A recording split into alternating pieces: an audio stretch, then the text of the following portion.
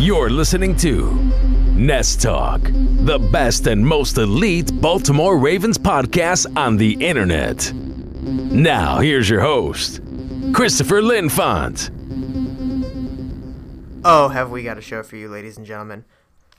Have we got a show for you tonight? Well, this morning, really, actually. Well, I am recording at night, as most of you know from the previous episode. We've moved Nest Talk recordings to Thursday night before the podcast airs, just to give us some more time in the morning for everybody to get it instead of recording it about 9 a.m. in the morning.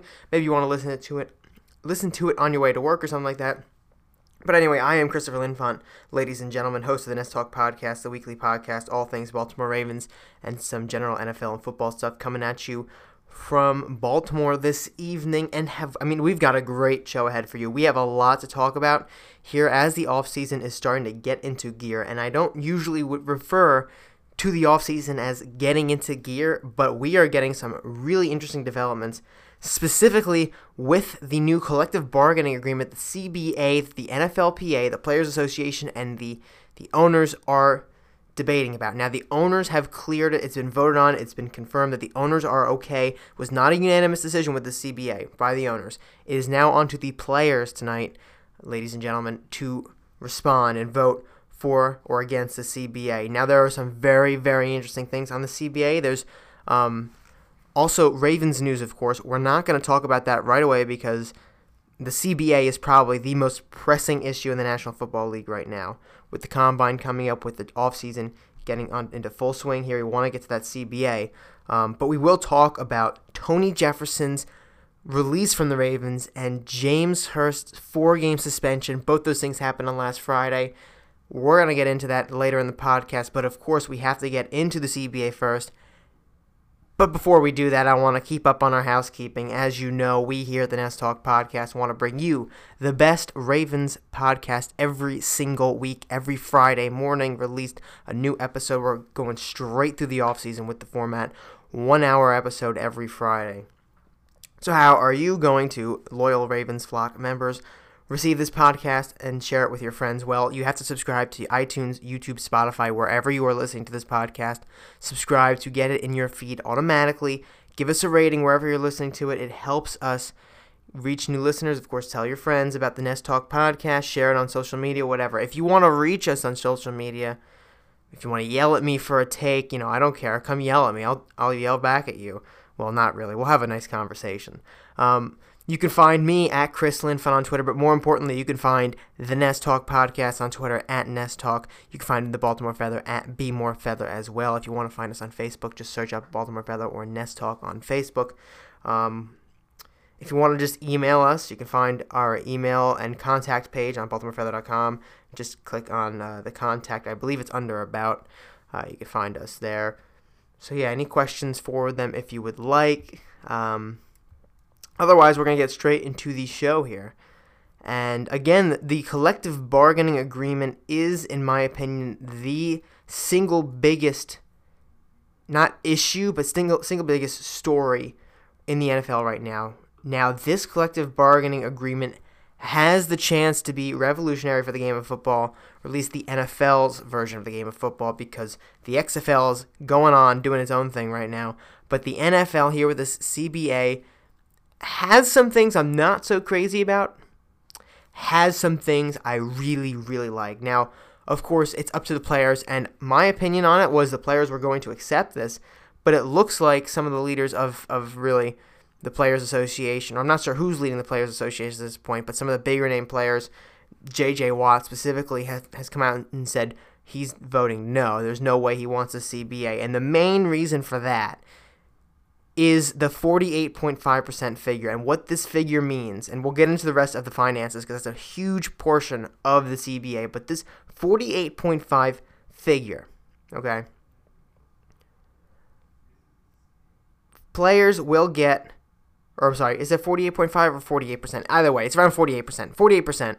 Players will get 48% of this revenue over 17 games. Now, in a business like the NFL, now this is revenue, remember, this is not profit. Now, I'm not exactly sure how the NFL differentiates itself, but the conventional way to put this would be revenue and profit are separate things. Profit is money left over after expenses. Revenue is, just money accumulated. Now, the NFL spends a lot of money every single year. They also make a lot of money, okay? We're not saying 48% of the profit of the NFL is going to the players. 48% of total revenue. What the NFL's actual expenditures are, the money they have to spend, before they earn a profit, I don't know. I don't think anyone really knows that outside the NFL circles. But I think it's a safe assumption to say the NFL is making a lot of money right now. So the players are upset, or at least a lot of them are, about the 48% of the revenue, especially with that added game. They want at least 50% of the revenue.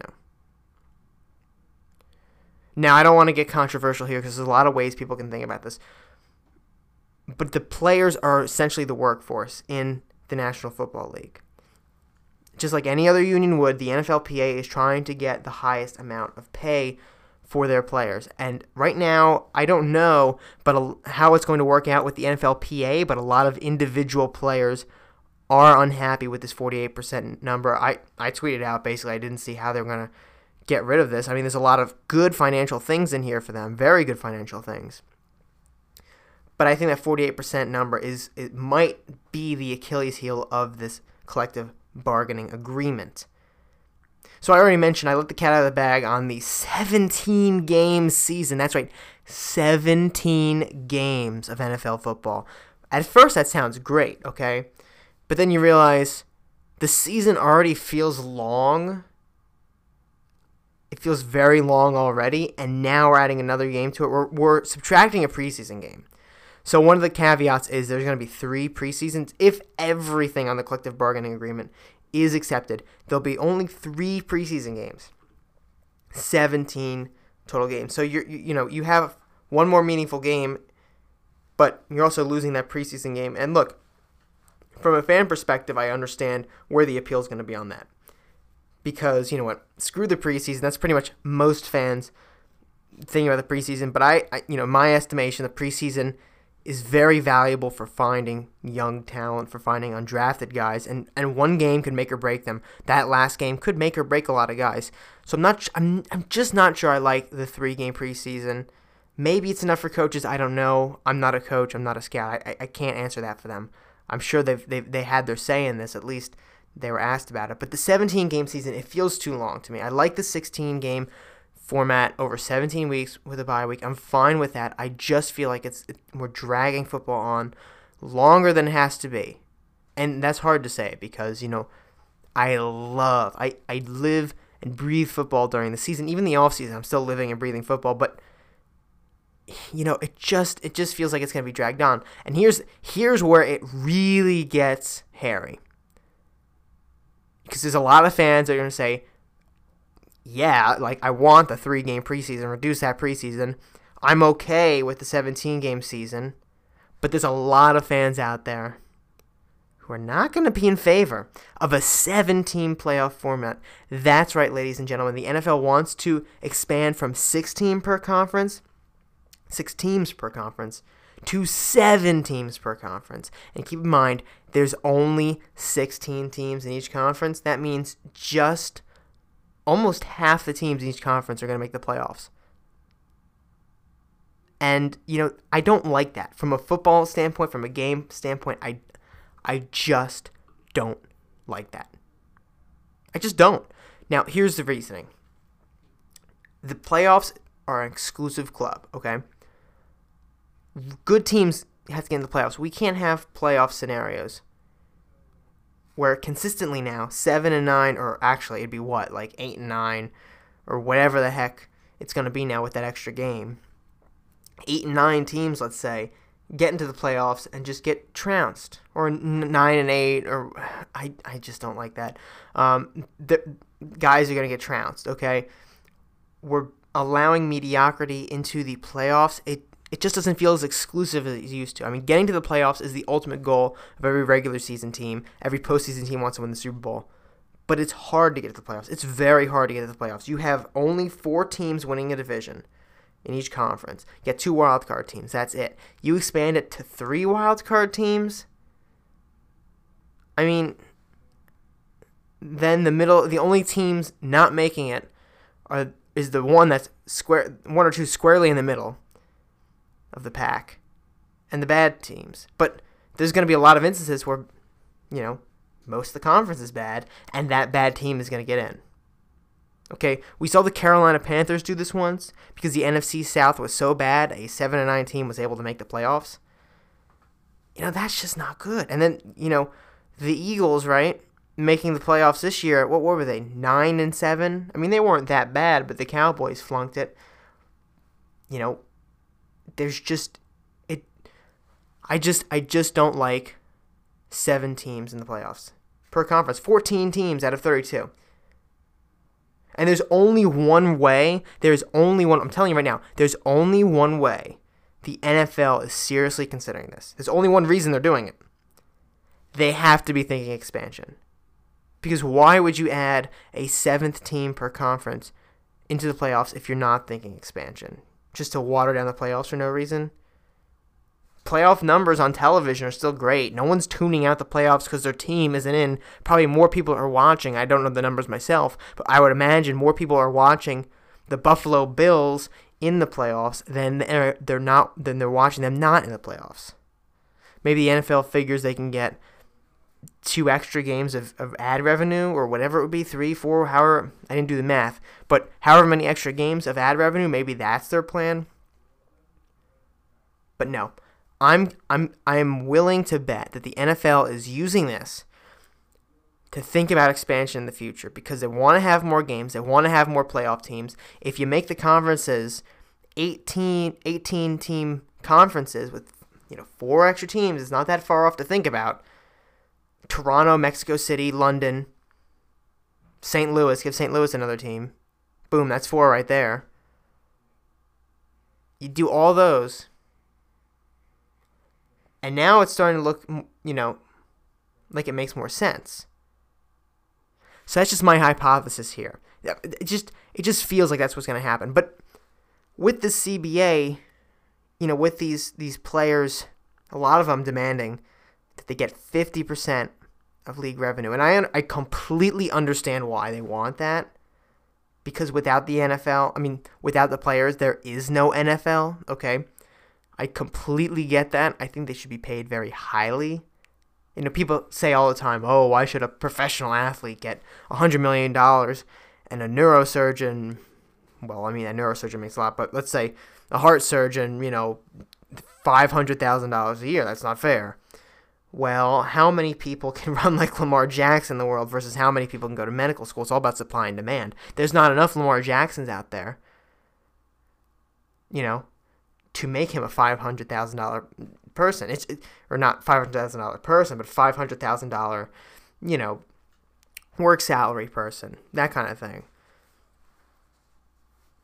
It's just simple supply and demand. So these NFL players actually deserve as much money as they can pretty much get because there's no one else that can really do the work they're doing.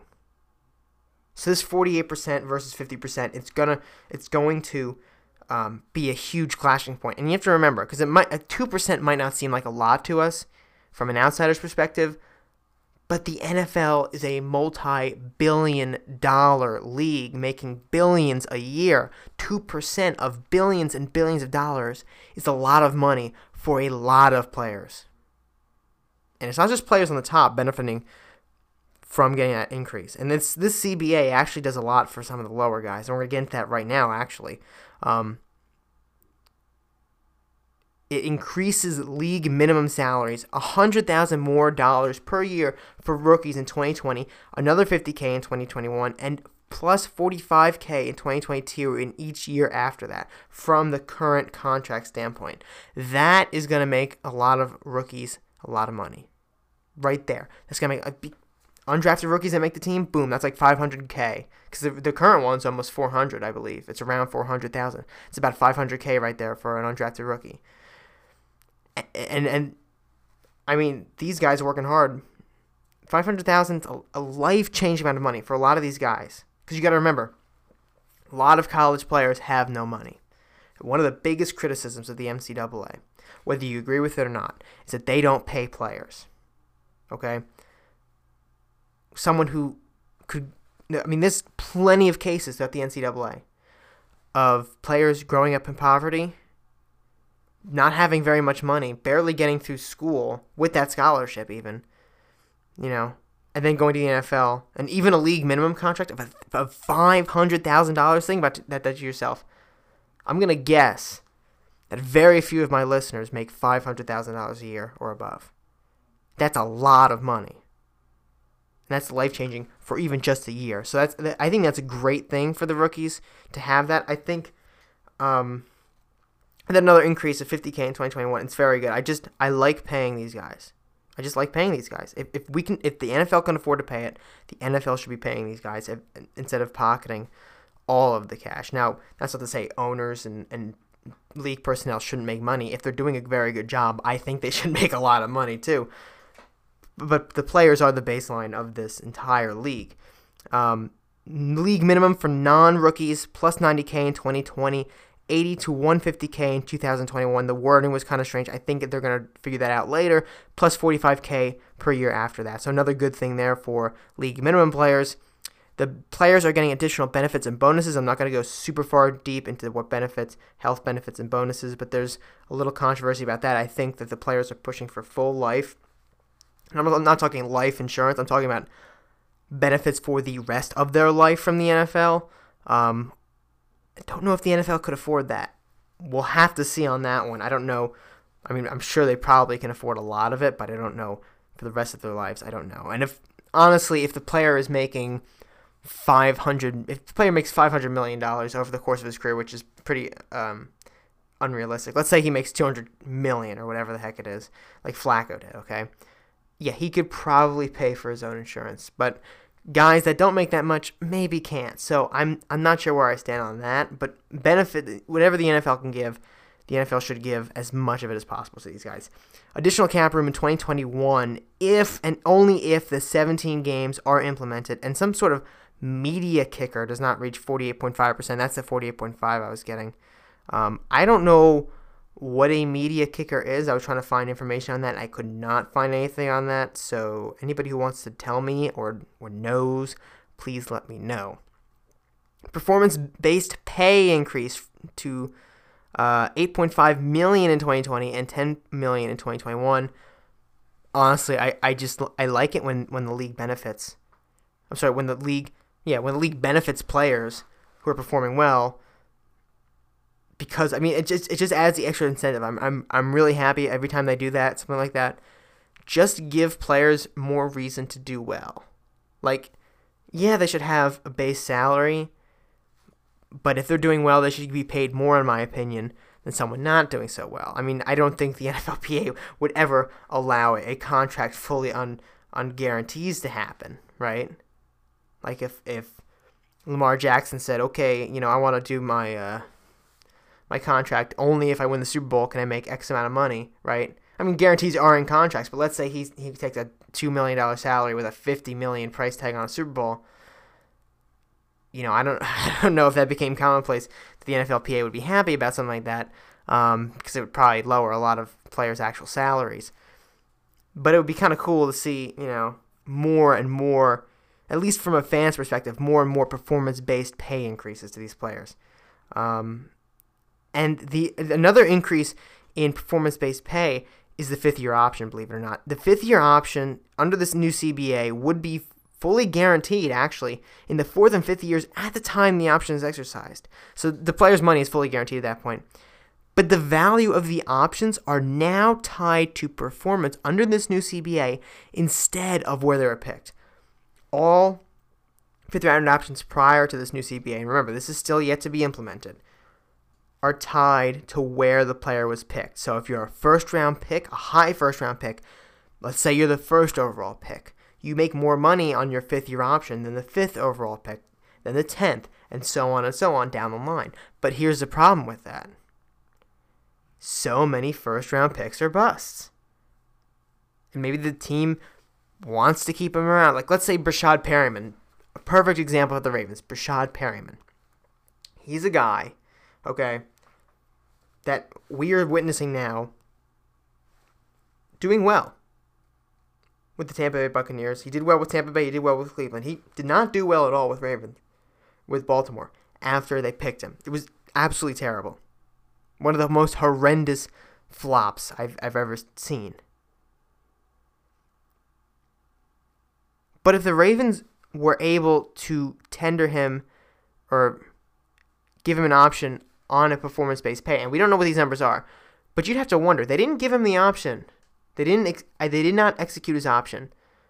But you have to wonder if it was tied to performance and it was much lower. Let's say it was very low compared to what it would be for, where was he picked, like 20-something? Or I don't remember where he was picked. But let's assume it was 25 because the Ravens are always picking around 25, it feels like. Let's see, he was, picked 25. And let's just assume it's a $5 million fifth-year option or whatever it is. But let's say under the performance one, it was a $2 million fifth-year option. The Ravens have to look at that differently at that point.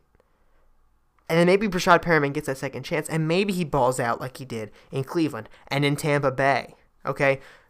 I really like the performance-based fifth-year options, not only from a team standpoint to give guys a second chance who aren't performing right away, higher draft picks, but what about lower first-round picks? Like, let's say Lamar Jackson, perfect example. From that 2018 draft class, okay, who went before him? Baker Mayfield, Josh Allen, Josh Rosen, Sam Darnold. All those four quarterbacks picked way ahead of Lamar Jackson. Under the current CBA, if the Cleveland Browns, not Arizona Cardinals now, if whoever Josh Rosen is on in 2020 or wherever he'll be by the time his fifth-year option is able to be exercised, the New York Jets and the Buffalo Bills exercise all those fifth-year options, they would give those quarterbacks more money than Lamar Jackson gets from his 32nd pick, the final pick in the first round. And remember, only first-round picks get that fifth-year option. And let's say that happens, right? All these guys get more money. Now, is that fair to Lamar Jackson, who undisputed MVP, basically unanimous? I think he was voted unanimously the MVP. Unanimous MVP. Is that fair to him? Let's say no other player in this wins the MVP race in the next few years before their fifth-year option can be exercised. Actually, I think it's after next year, believe it or not. Performance-wise, Lamar Jackson should make a ton more money than Baker Mayfield, but under the current CBA, even if the Browns aren't really that great with Baker Mayfield, they view him as a decent enough quarterback to be their quarterback. They will spend more money on him. He will get more money just from being the first pick. Now, that's just not fair because Lamar Jackson's doing better than Baker Mayfield. So I like this from both angles because players who outperform other players get better pay, and teams get to give guys second chances that maybe wouldn't have got those second chances. So it's a win-win from both sides. Moving on now, performance-based pay, we did that. Original round tenders are getting $100,000 extra dollars if they're given that tender, and then $250,000 extra for second and third round tenders placed on restricted free agents. That's cool for those guys making more money there. Practice squad players are getting a raise $10.5K per week extra for practice squad players. You know, I just kind of want to get on a practice squad now. $10.5K a week. Holy. Plus, I think they're already making, well, there's a minimum, there's some paid. There are some that are paid differently, right? Maurice Kennedy, for instance, was making upwards of $30K a week on the Ravens practice squad, which, I mean, for an NFL player, that's not a lot of money, but for an average plebeian college student like me, I want to get on an NFL practice squad. But that's good. I like giving these practice squad players some money because, you know what? Their future in the NFL is not guaranteed. Most of these guys are not going to make teams after this point. Giving them more money to be on that team, I mean, it's an opportunity. It allows them also to have some more financial gain from that. And over the 17 weeks on the practice squad, if you're on a practice squad for 17 weeks, that's a lot of money you just made. It's over $100,000 more. So that's pretty darn good for them. And the total number of players on the practice squad is being increased from 12 to 14, which I like. It gives more people opportunity, which I love it when more people get opportunities in the NFL. I love it everywhere. So many times, I have to say, okay, before I go on, I love undrafted free agents because so many times do we see undrafted free agents, Gus Edwards, for instance, okay, not given a real shot. And I knew Gus Edwards was good because I had watched him at Rutgers, as I've mentioned many times.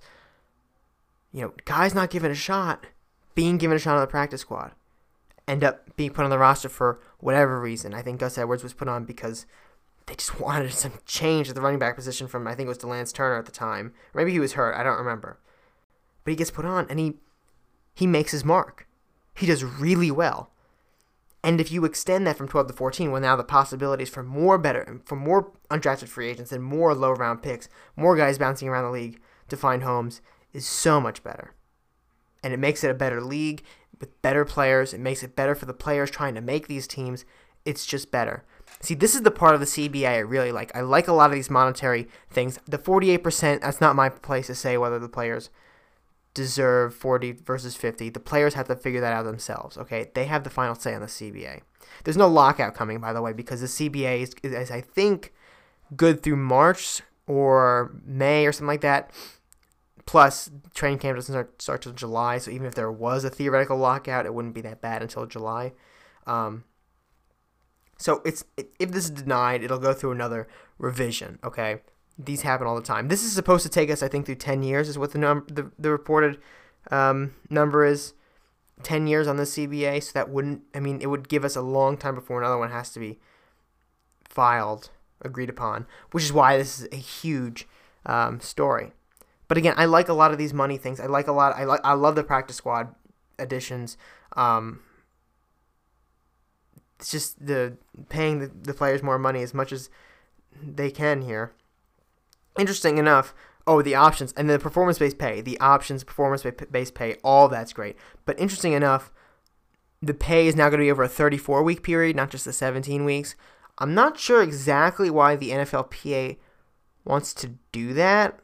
At least from my perspective, I'd want all my money in a shorter period of time, not 34 weeks. If I can have my entire contract in 17 weeks, you bet I want it in 17 weeks. So I'm not exactly sure. Maybe I misread this. But the pay is going to be over a 34-week period under this new CBA, not 17. That's kind of a strange one for me. And there's an increase in pay for all off-season activities too. Maybe that has something to do with it. But I'm not exactly sure. And here's a really interesting one, which the wording is a little strange. But the league is going to take gambling revenue, which supposedly is going to fund under players. I'm not exactly sure if that's 100% correct, but essentially that's what it was saying in the actual text of the CBA. We don't have the contract. I couldn't find the official contract, but a memo was being given out by the NFLPA to players and media members, and that's how we got this information. But something about gambling, league looking into taking revenue for it and paying the players, if that's true, okay? And listen, I'm not a fan of gambling. I don't gamble. I kind of want to gamble on the Ravens. I feel like eventually I'll put down $100 on the Ravens every year just to, if they win, make it even better for me kind of thing. But, I'm not the biggest fan of gambling in the world. But if the NFL takes the money, they have to figure out that moral dilemma for themselves. But it will benefit players because there's a lot, and I mean a lot, of money in sports gambling.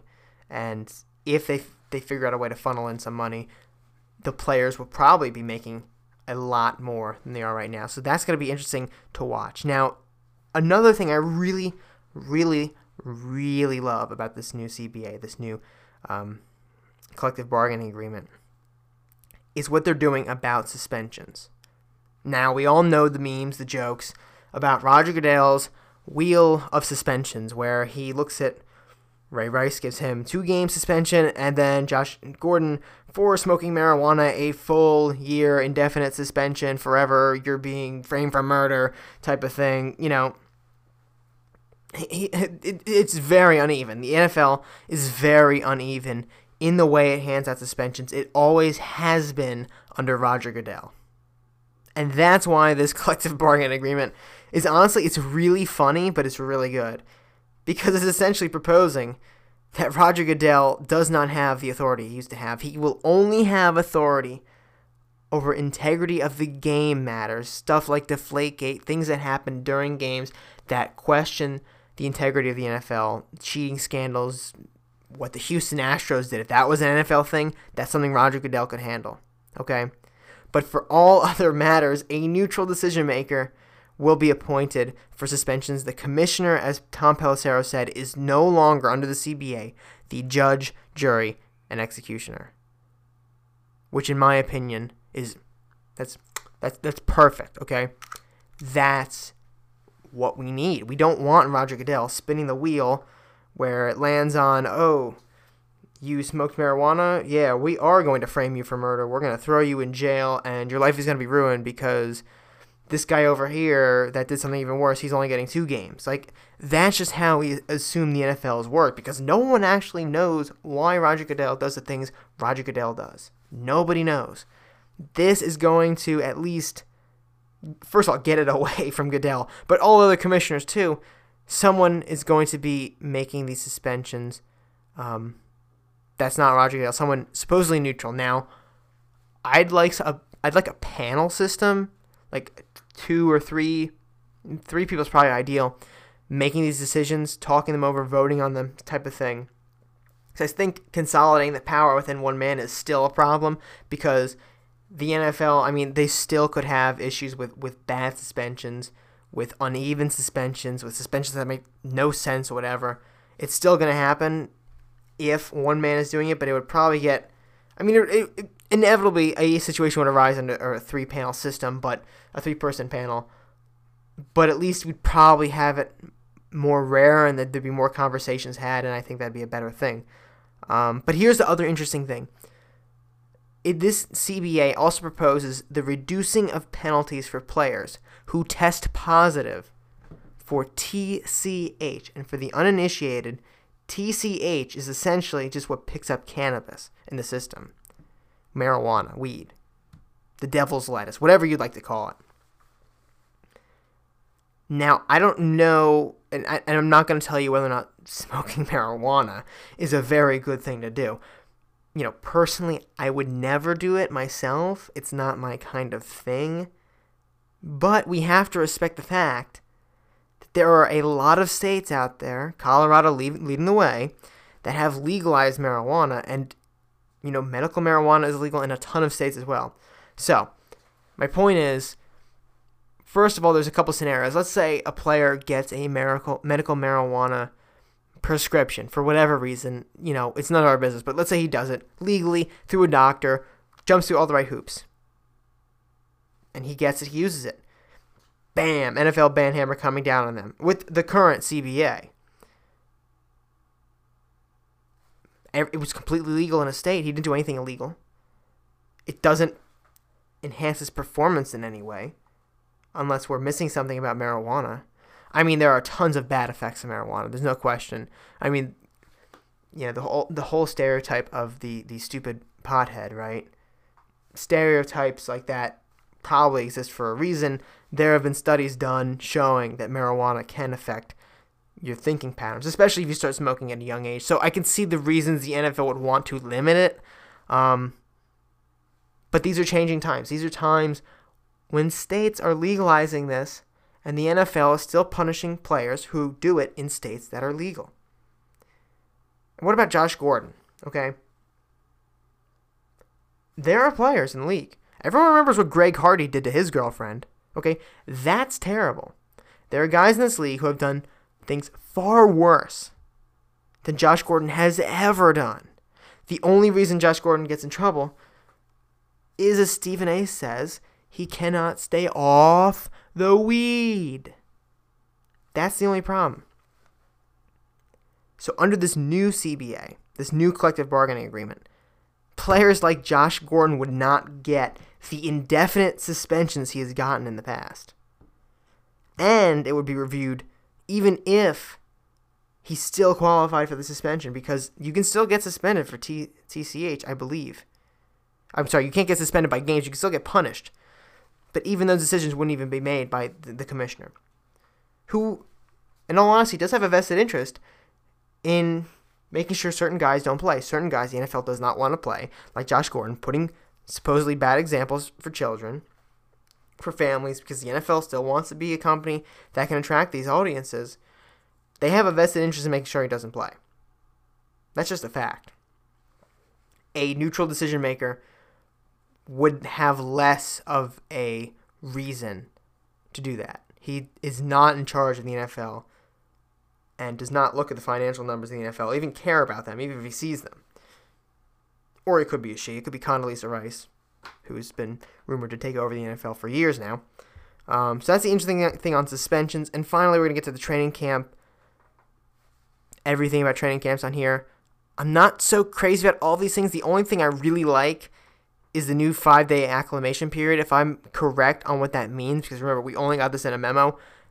It'd be like a 5-day, like, almost like an orientation for training camp where players kind of get back into the groove, which I think would be pretty useful, especially if you know, it's been a long off season and you know, you've participated in the workouts, sure, but it's not training camp, which is completely different for those of you that watch Hard Knocks.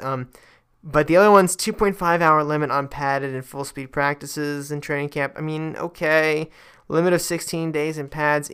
I just don't really like the restrictions of the practices. I want to make sure the league still has the best football, and I know it's going to, but I just don't like all these restrictions on practices.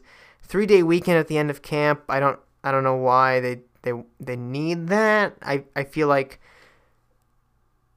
just an extra day on the weekend, okay. 2 days off on the first week, 1 day after. That's kind of cool for the players here. Limits joint practices to 4 of the preseason is only 3 games. I'm not crazy about these training camp innovations, let's say. I just don't feel like they're really innovating anything except kind of restricting it. But that's what the players are probably going to want. They've always wanted less practice, less opportunities to be injured, really is what it is. But overall, that's the whole CBA there. I think it's very important we went over it. Overall, you know, the things I like, the things I don't like, I don't want the CBA to be accepted. And really the only reason really is these gameplay, quote-unquote, innovations. I am not liking a 17-game season. I just don't like a 17-game season. I do not. I despise the 7 playoff teams per conference format. I just don't like that. I don't want to have a losing team in the playoff every year, because you know what's going to happen.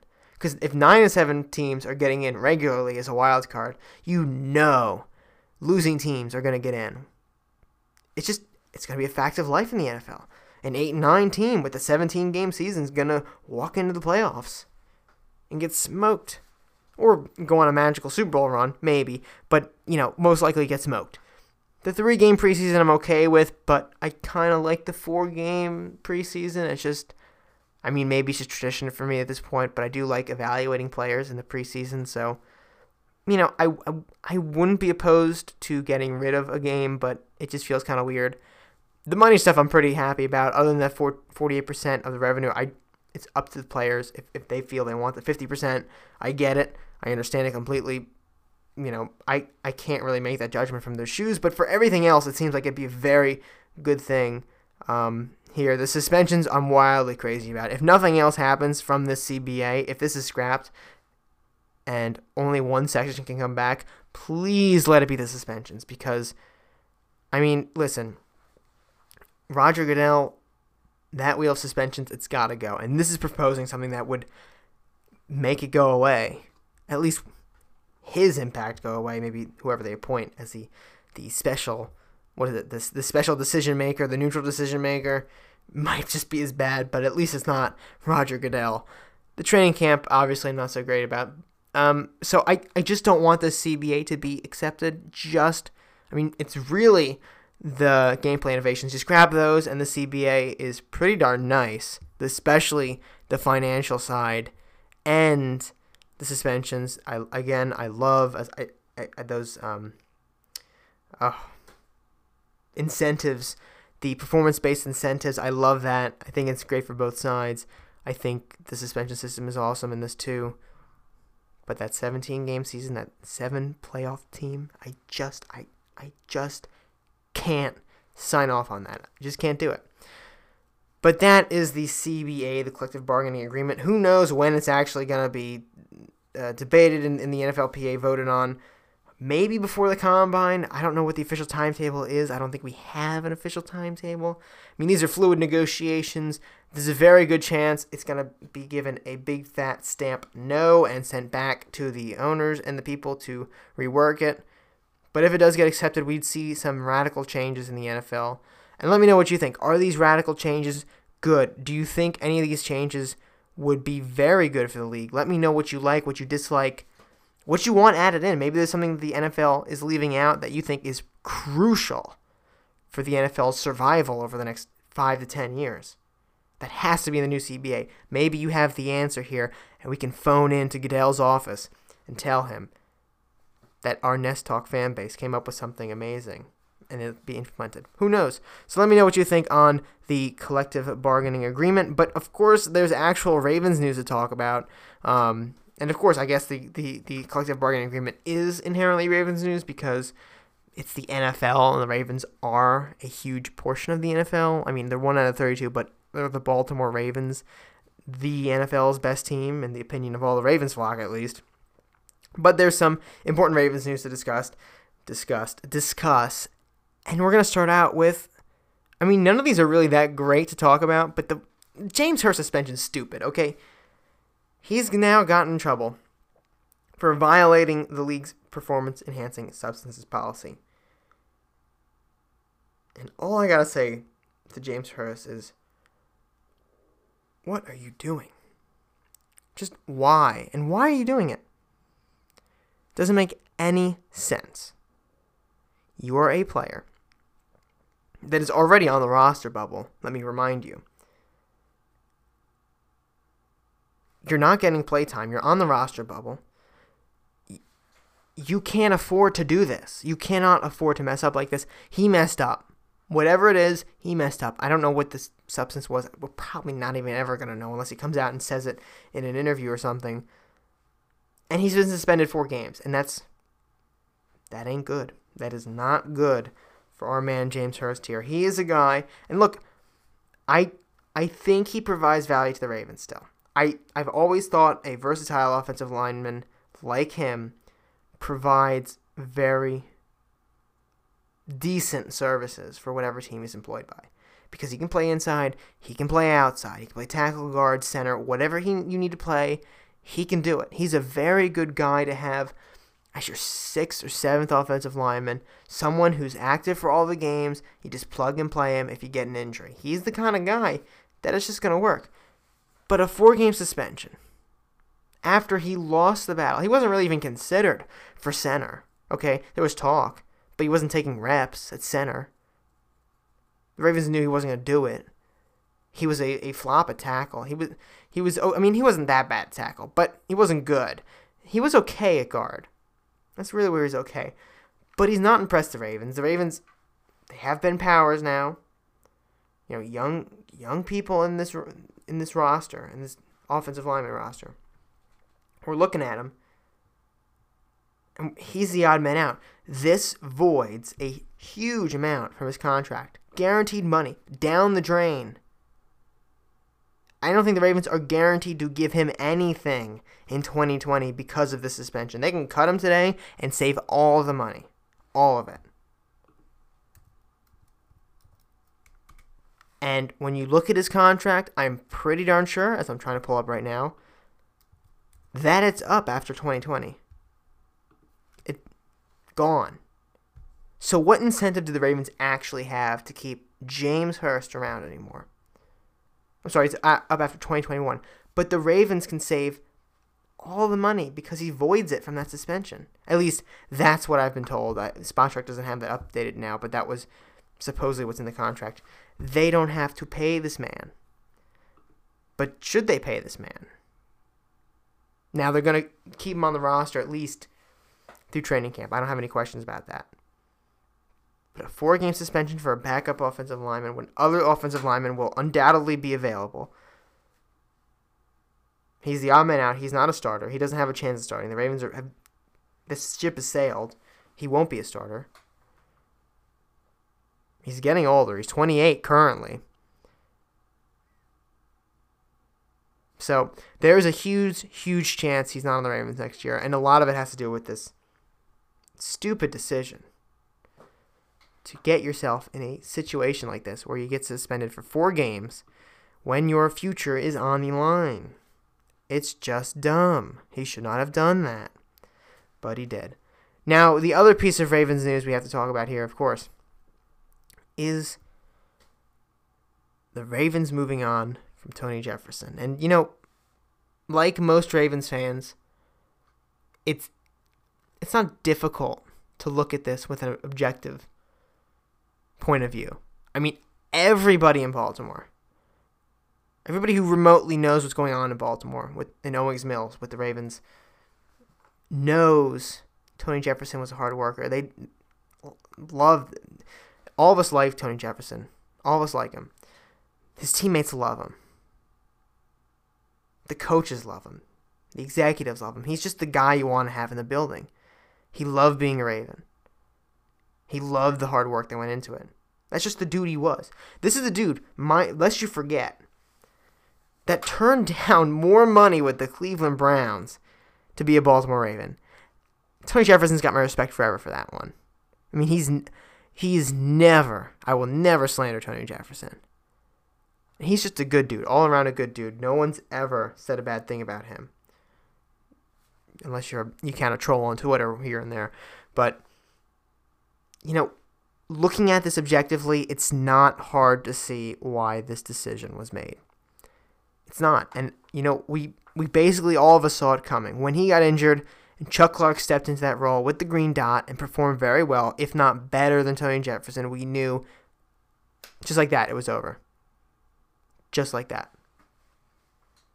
He did not live up to the contract he was given.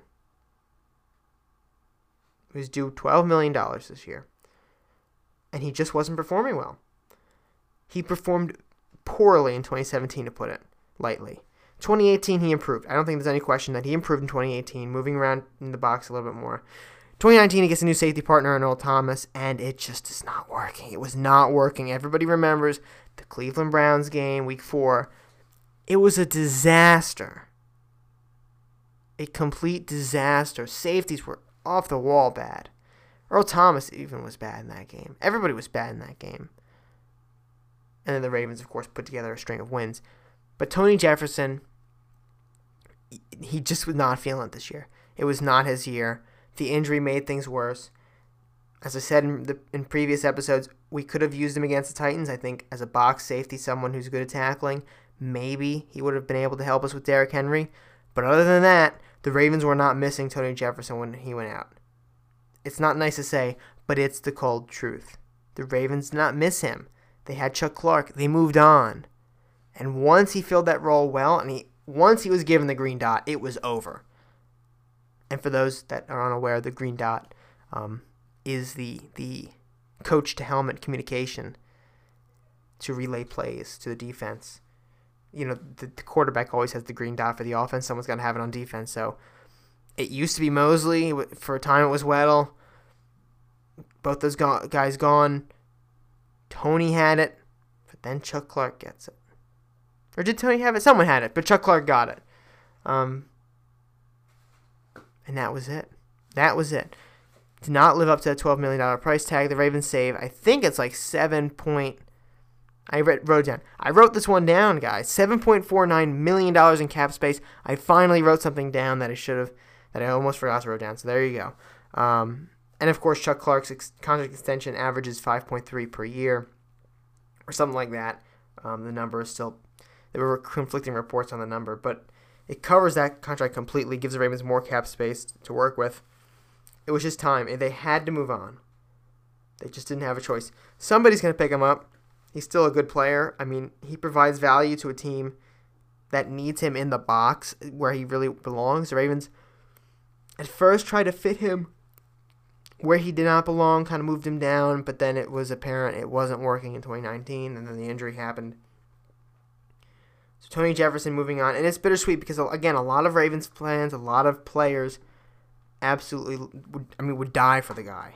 I mean, he was just a great presence in Baltimore, and it is sad to see him go, but, an era of Ravens football has to end. The era of Eric Weddle and Tony Jefferson is over. It's now the Earl Thomas and Chuck Clark era, and we'll see how that plays out over the next few years, because I have no doubt Chuck Clark is going to do well. He proved me wrong. I once said that he should be a surefire cut after the 2017 draft. That was dumb. I've gotten better at analyzing prospects, I have to say. I've called some good ones. But no, seriously, Tony Jefferson, Godspeed to you, brother. If you're listening to this, I really hope you find somewhere good to go. And hope you consider yourself a Raven for life. And I know you do. Because for some reason, this organization, when players leave, it's just not the same. You always hear it. There's something special about this organization. It's leadership from the top down. It was Art Modell, now it's Steve Bisciotti. But Ozzie Newsome, the stability this team has had, the relationships it's built, it's really something special. And I think everybody inside that organization, a lot of the outside observers like us, understand that. So it's very hard to make that decision sometimes, but you have to make the right decision for the team. That's what it ultimately is. It's about the team. And Tony Jefferson was a casualty. And, of course, there could be more casualties on their way. Michael Pierce running into free agency. Matt Judon running into free agency. Brandon Williams' contract being so high, I don't know when the Ravens can try to lower that, if ever. But, there are guys out there on the Ravens right now that we want back that are not going to be back this year. Tony Jefferson's the first one to drop, but I guarantee you someone else, I don't know who it is, but someone else will probably suffer a similar fate as Tony Jefferson. So we'll see what happens. Now the Scouting Combine, important here, Scouting Combine starts February 24th. Some important dates before the next episode of Nest Talk. February 24th, Scouting Combine starts. February 25th, teams can begin to apply franchise tags. There's a lot of talk about Judon being tagged and then potentially traded. If we're going to tag him, we should just keep him. I don't understand why we would trade him. We have tons of space available for the salary cap. I think it's about 35 now. It's not tons of space, but it's a good chunk. Judon's a very good player. I really just want Judon back in the purple and black. I want him on a long-term contract here. I think he's a very good player. He's a very good presence on this team. We need stability with the edge rush group, and we were not going to get it if we let him go. I like Jalen Ferguson. I like Tyus Bowser more than ever now. He's improved. But Judon's really the anchor, and we need that anchor, and we're not going to get it if we let him go, obviously. So the Ravens have the chance to tag him, and look, they had the chance to tag Mosley last year. They let him go. The tag would have actually been less expensive, the less expensive option for him to keep him. So maybe that will rub off on the Ravens this year, thinking about the tag long term. NFL Combine ends March 2nd. So this week we will try to focus some attention on the Combine as it's going on and bring you some articles. And, of course, we'll talk about the Combine on the podcast. I'm planning on having Dominic back on from a few weeks ago. If you remember, Dominic came on the show, Ravens Anatomy, as he goes by on Twitter, came on the show, and we talked about the off-season plan for the Ravens. I want to talk to him about what he sees at the Combine. So we'll have that next episode of Nest Talk next Friday. And if you look at that, the hour is basically gone, 53 and a half minutes into the show. Ladies and gentlemen, that's all we have for this week's episode of Nest Talk, but you better come back next week.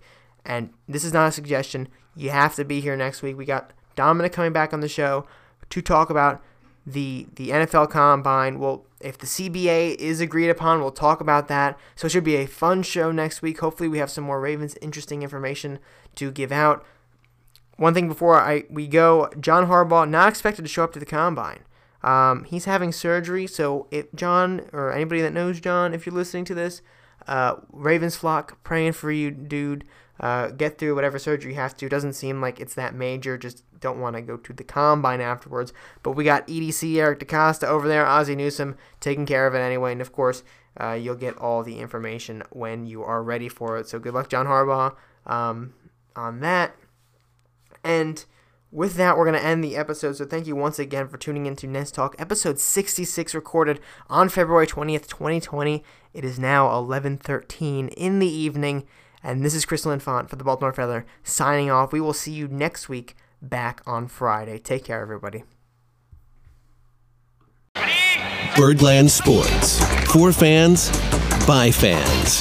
Find more great shows like this at birdlandsports.com.